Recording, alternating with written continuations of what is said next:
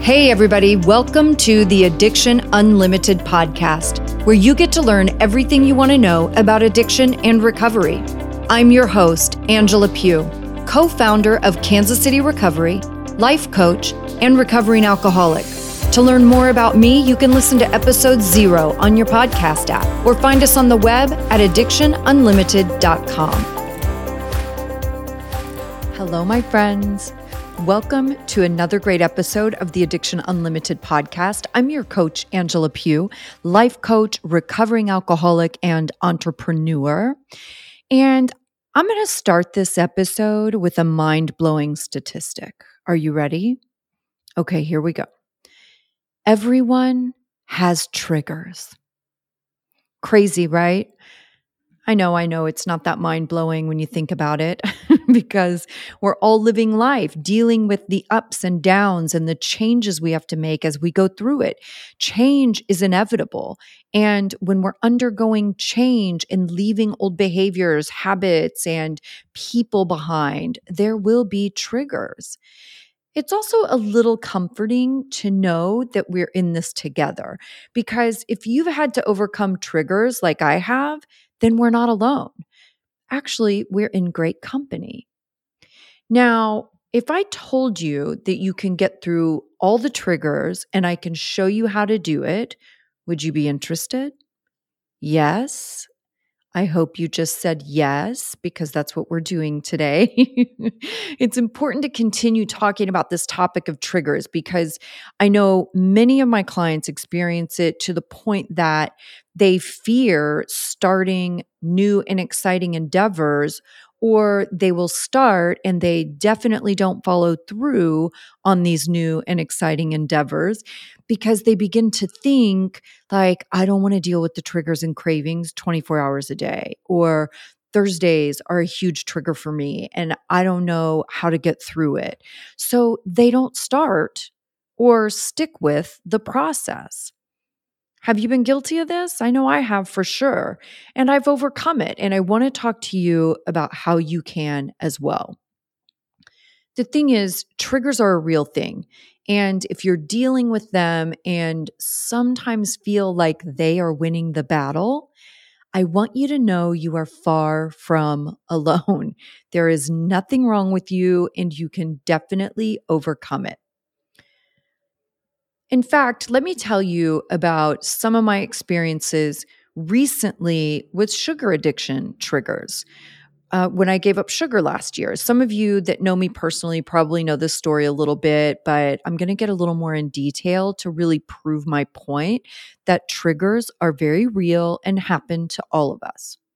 So I've struggled with sugar addiction for many years. I would say food was my first addiction long before alcohol ever entered the picture.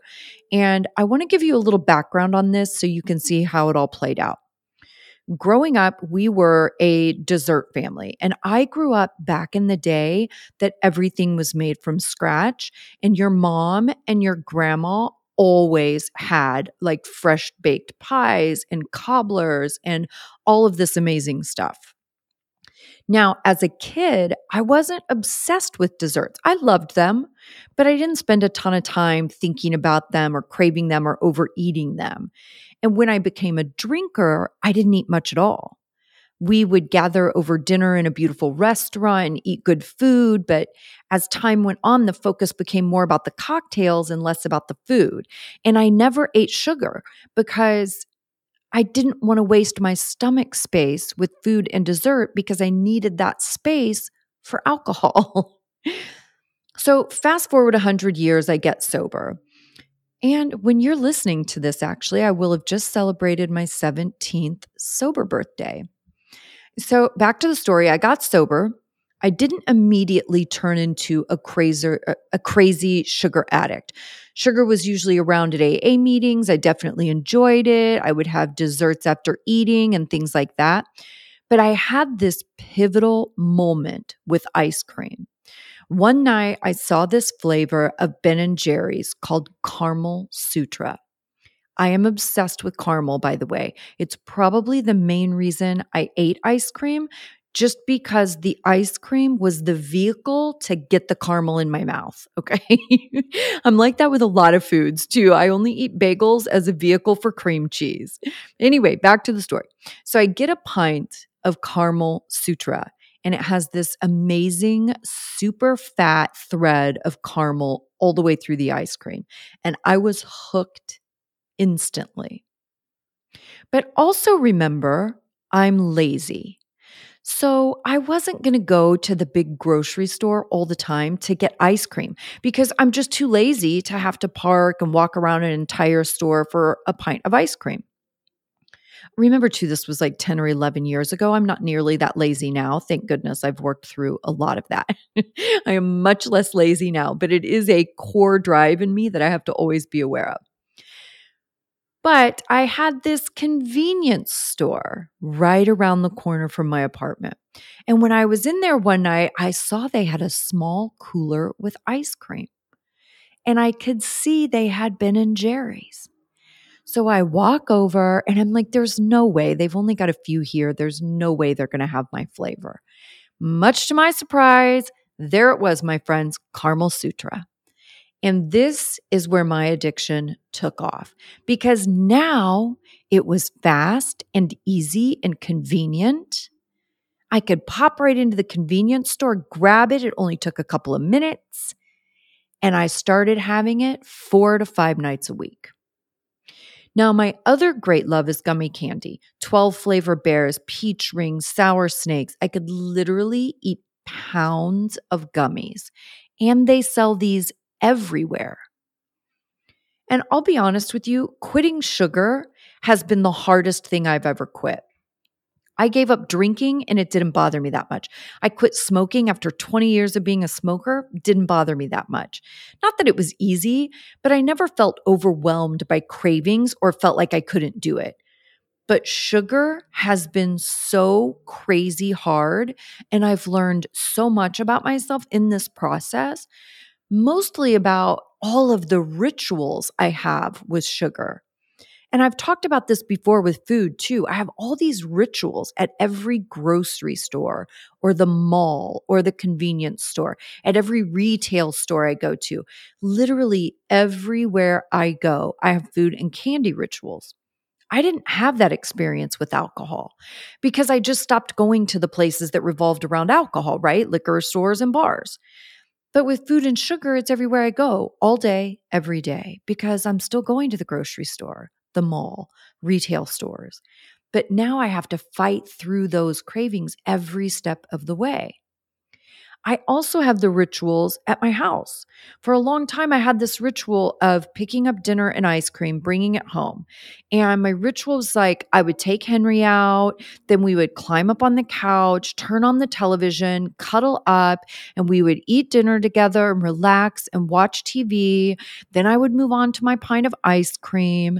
And this brought me so much joy. I almost can't put it into words. But it's bittersweet because that 40 to 45 minutes of eating, I was so content and relaxed and enjoying all these incredible flavors. But for the next 24 hours, I was pretty uncomfortable. I'd wake up bloated, my face would be puffy, I'd have no energy or motivation. And sugar for me, sugar makes me sad. So I would always be super down the day after, and then I would pile on more sugar. So triggers aren't only out in the world, they're in my home all the time. Overcoming triggers is a reality of life. To put it in perspective, you deal with the same sort of triggers with relationships and jobs and parenting. When you break up with someone, there will almost always be moments that you're tempted to text them or you think you want to try again, or they'll text you and trigger all these thoughts and emotions. And you have to decide to fight it or give in to it and create more drama in your life. But you have to work through those moments. Or with your job, if you aren't crazy about your job or you've outgrown your current position or company, you think it's time to start looking for other opportunities. You'll be triggered to second guess yourself. Is this the right thing? Could I really find something better? What if I get another job and it's not what I want it to be and I don't like it either? These are all the triggers you have to fight through the process. There's nobody, absolutely nobody in this world that doesn't deal with triggers. So if you learn anything here today, I want you to own that this is a part of life. You don't need to put a judgment on it that it's good or bad. We don't need to label it. It's just fact. Deal? Okay. I get fired up about this topic because I see how much potential you have and I've lived it. I know what's possible. I know that the inability to deal with triggers can literally be blocking you from your greatness and stopping you from taking your recovery to a place you can't even imagine right now. If I thought about my sobriety 16 years ago, wait, I need to start saying 17 because when this airs, it'll be 17. If I thought about my sobriety 17 years ago and you told me it would be where it is today, I would have told you you are crazy. So I want to remind you where you could be in such a short time from now will blow your mind. But if you keep thinking small and giving in to impulsivity and throwing in the towel when you're triggered, you'll never get to that place. So, a little tough love. We've got to start breaking down the triggers.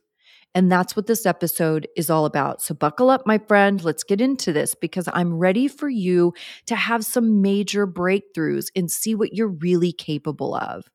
And thank you to all of you for joining me every single week. I so appreciate you guys for being here with me. So let's get into this, okay? Let's start with getting really clear about triggers, what they are, how they show up, and starting with the understanding that triggers trigger us into a habit. Are you with me? You aren't triggered to do some unknown thing. You're triggered to act out a habit that you've done over and over.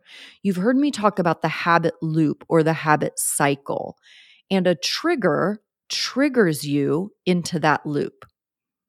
So your brain is always searching for efficient ways to get things done. It's very busy and it gets tired. So it stores and hardwires information on how we respond to certain things. This makes it easy to where your brain doesn't have to work so hard for every little thing we do. Like making coffee in the morning, you've done it a million times. So your brain has hardwired that habit cycle so that it doesn't have to expend so much energy on that task. You've done it a million times. You're on autopilot, essentially. Or think about when you drive to work or drive home from somewhere and you don't really remember the drive because you were lost in thought. This can happen because your brain has hardwired the information. Also, know that the brain does not decipher between positive and negative cues or triggers. So it also hardwires information and responses from stress. I read this thing, Dr. Judd Brewer. He is a New York Times bestselling author and an associate professor at Brown University. He focuses on the behavioral and social sciences, and addiction is in that, behavioral sciences, right? And he says the brain hardwires stress responses when people react to certain stimuli in the same way. This creates an anxiety loop. So even if a situation isn't serious, the brain picks up on signals from the body and sets all the system defenses in motion. Anxiety habit loops are formed as individuals consistently overreact to stressors. Once the brain is wired to react in a certain way, it will connect to the same loops, even though they may not be helpful responses to the circumstances at hand. All right, that was a lot. But the part I really want you to pay attention to here, habit loops are formed as individuals consistently overreact to stressors. Maybe you're nodding your head yes right now, and you can relate to this way of explaining habit loops. A trigger triggers a habit loop. And newsflash, we all experience triggers and habit loops every day. It's just how your brain consolidates things to save its energy. The good news is I have 5 impactful ways to take control of your habit loops and kick those triggers down the road. Now, I want to say this. Triggers show up in different ways for different people. For one person, it might be an emotional trigger, like getting your feelings hurt or feeling insecure, or uncertain about something, or getting angry. All of those can trigger you to the behavior. Or maybe for someone else, the trigger shows up in a person or a place. We all know how hard it can be to see someone or get a text from someone who you've really had a lot of fun times with, but now it's totally detrimental to your well-being to see that person right now. And perhaps this is one that is particularly difficult. It can be a trigger of time, like what I call the witching hour, that time of the day that triggers all the thoughts and leaves you vulnerable. But no matter how you're experiencing triggers, the tools I'm going to share with you today are going to help you overcome those feelings so that you can stay the course on your plan and be your amazing self for your friends and your family. So, the first way that you're going to kick triggers to the curb is to get out of your feelings and into reality. Sound weird? Yes. True? 100%. The reason I wanted to kick this off with this concept, get out of your feelings and into reality, is because you have to start there. The rest of the things we talk about in this episode today won't matter if you're stuck in your feelings and the overreactions that come with them. Now, here's the deal. You're making big changes in your life to be a better version of you, right? And you were drawn to make this change for a very intentional reason. And I promise you that the clarity and confidence, stability, and the relief you're dying for doesn't come from overreacting to temporary feelings. I'm not going to sit here and tell you that you should never feel your feelings or feelings are bad. Feelings are fantastic. Feelings can be a great guide in our lives to tell us what is effective and what's ineffective. The problem is when the feelings control you and you aren't controlling them. Meaning something happens in your life and you spin into an emotional reaction without taking a moment to get grounded in reality. Pause. Allow yourself a more appropriate response. Let's take traffic as an example because it's an easy one. It's always an easy one. Someone changes lanes to be in front of you and they cut it a little close and they didn't use their blinker. Maybe you're a person who starts cussing them, calling them names, assassinating their character. Maybe you yell at them and point your finger as you drive by or flip them off because you need to teach them a lesson, right? They need to be more responsible. And if they're in a hurry, they should have left the house earlier. That stranger's action triggered an emotional response in you, made you angry. So your immediate reaction is to judge them, decide you know their intention was to piss you off because they're a bad person that can't drive and can't leave the house on time, right? All these assumptions and ridiculousness create your overreaction. Getting into reality would be giving that person a little grace, recognizing that you also have made mistakes while driving, that you also have forgotten to use your turn signal at some point in your driving career, and you also have been guilty of distracted driving. The truth is, maybe that person genuinely didn't see you. Or perhaps they got an emergency phone call and they're on their way to the hospital. Or maybe they are a selfish jerk and don't care about other people at all. And that is none of your business. All you have to do is be grateful that you weren't hurt, there was no accident, and grateful that you're a good driver and that you have the mindfulness to stay away from people who don't drive in a way that you're comfortable with. And you have full control of all of those circumstances. You see the difference here?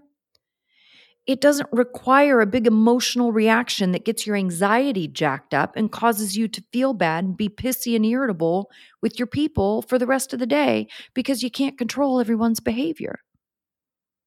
I get how frustrating it is that people won't behave properly. But you are also one of those people. And other people and their behaviors are none of your business. And this kind of irritation and anger and dwelling on it or saying this ruined my whole day is a bit much. And that discomfort and anxiety is exactly what will lead you straight to the behavior you're trying to change. This would have put a drink in my hand so fast, I wouldn't even realize it. Or more recently, that kind of anger, getting all wound up, would have led me to emotional eating because I don't drink anymore. I would have had a double cheeseburger, fries, and a pint of ice cream so fast your head would spin. So when I start to feel a big reaction coming up in me, I pause. I get into reality. Deep belly breaths.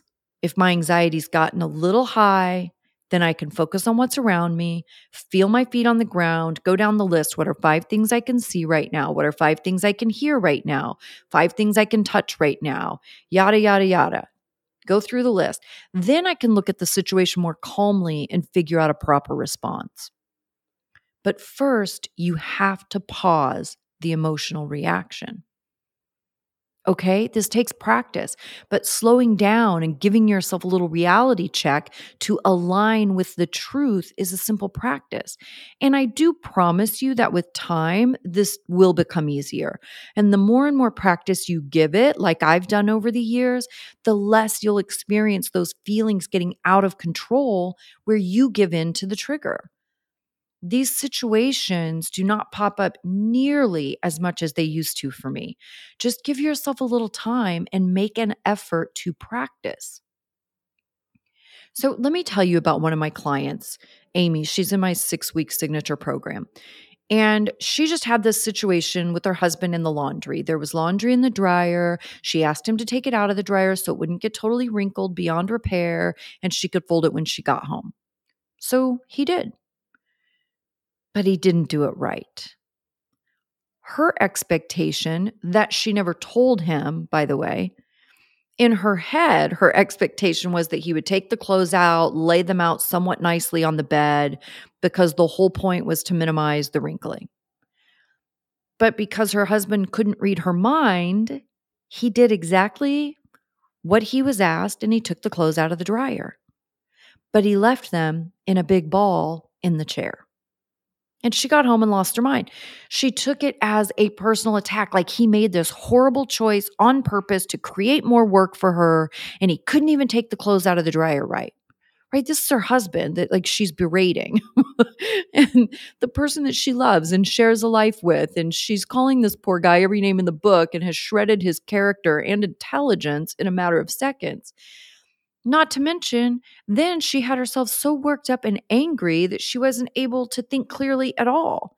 She reached out to me, we jump on the phone, and we got reconnected to reality. He wasn't being disrespectful. He wasn't intentionally creating more work for her. He actually did exactly what was asked of him. He just didn't do it her way. It wasn't on purpose. But in those few minutes of being caught up in that emotional reaction, she had already decided that this ruined her entire day. Her husband's an idiot, and a drink is the only thing that will calm these feelings, right? You see how these feelings are a slippery slope? I am happy to say by the end of a very simple 15-minute conversation, we got her calmed down. She was laughing at herself and how big her reaction was. And she saw it from a totally different angle she hadn't thought of before. And it didn't ruin her whole day. Only a mere few moments were sacrificed for this little temper tantrum, right? How cool is that? Fast and easy solutions that feel good. These are the moments that support is so necessary because you have to have someone who can make it all make sense and get that clarity and relief. Okay, so let's keep moving on. For all my non-woo-woo friends, let's move on to number 2 because it's more tangible. Number 2 is take action. I did a Facebook Live on this a couple of years ago, and a lot of my clients love this strategy because it's also fun. Build connections. Build connections with other people who understand. Take action. Make connections. And this strategy directly connects with our first strategy to get out of your feelings and back in reality, because by taking that intentional action, you're moving out of sitting with the unpleasant thoughts and false beliefs that aren't getting you anywhere. And you move into taking action and creating solutions that align you with your goals and what you want to achieve for your life and family. Now, when you start to experience a triggering situation, person, place, feeling, you have people to connect to keep you grounded and not let that anxiety completely derail you. And I hear you already saying, but Angela, I'm feeling triggered and super anxious. The last thing I want to do is reach out to someone and tell them. I get it. All of a sudden, the phone feels like it weighs 1,000 pounds and you just can't pick that thing up to connect. However, if you want to beat the trigger and get out of this situation with your goals intact, then you put your energy into that action. Don't put your energy into how embarrassed you feel. See that? Getting into those feelings again.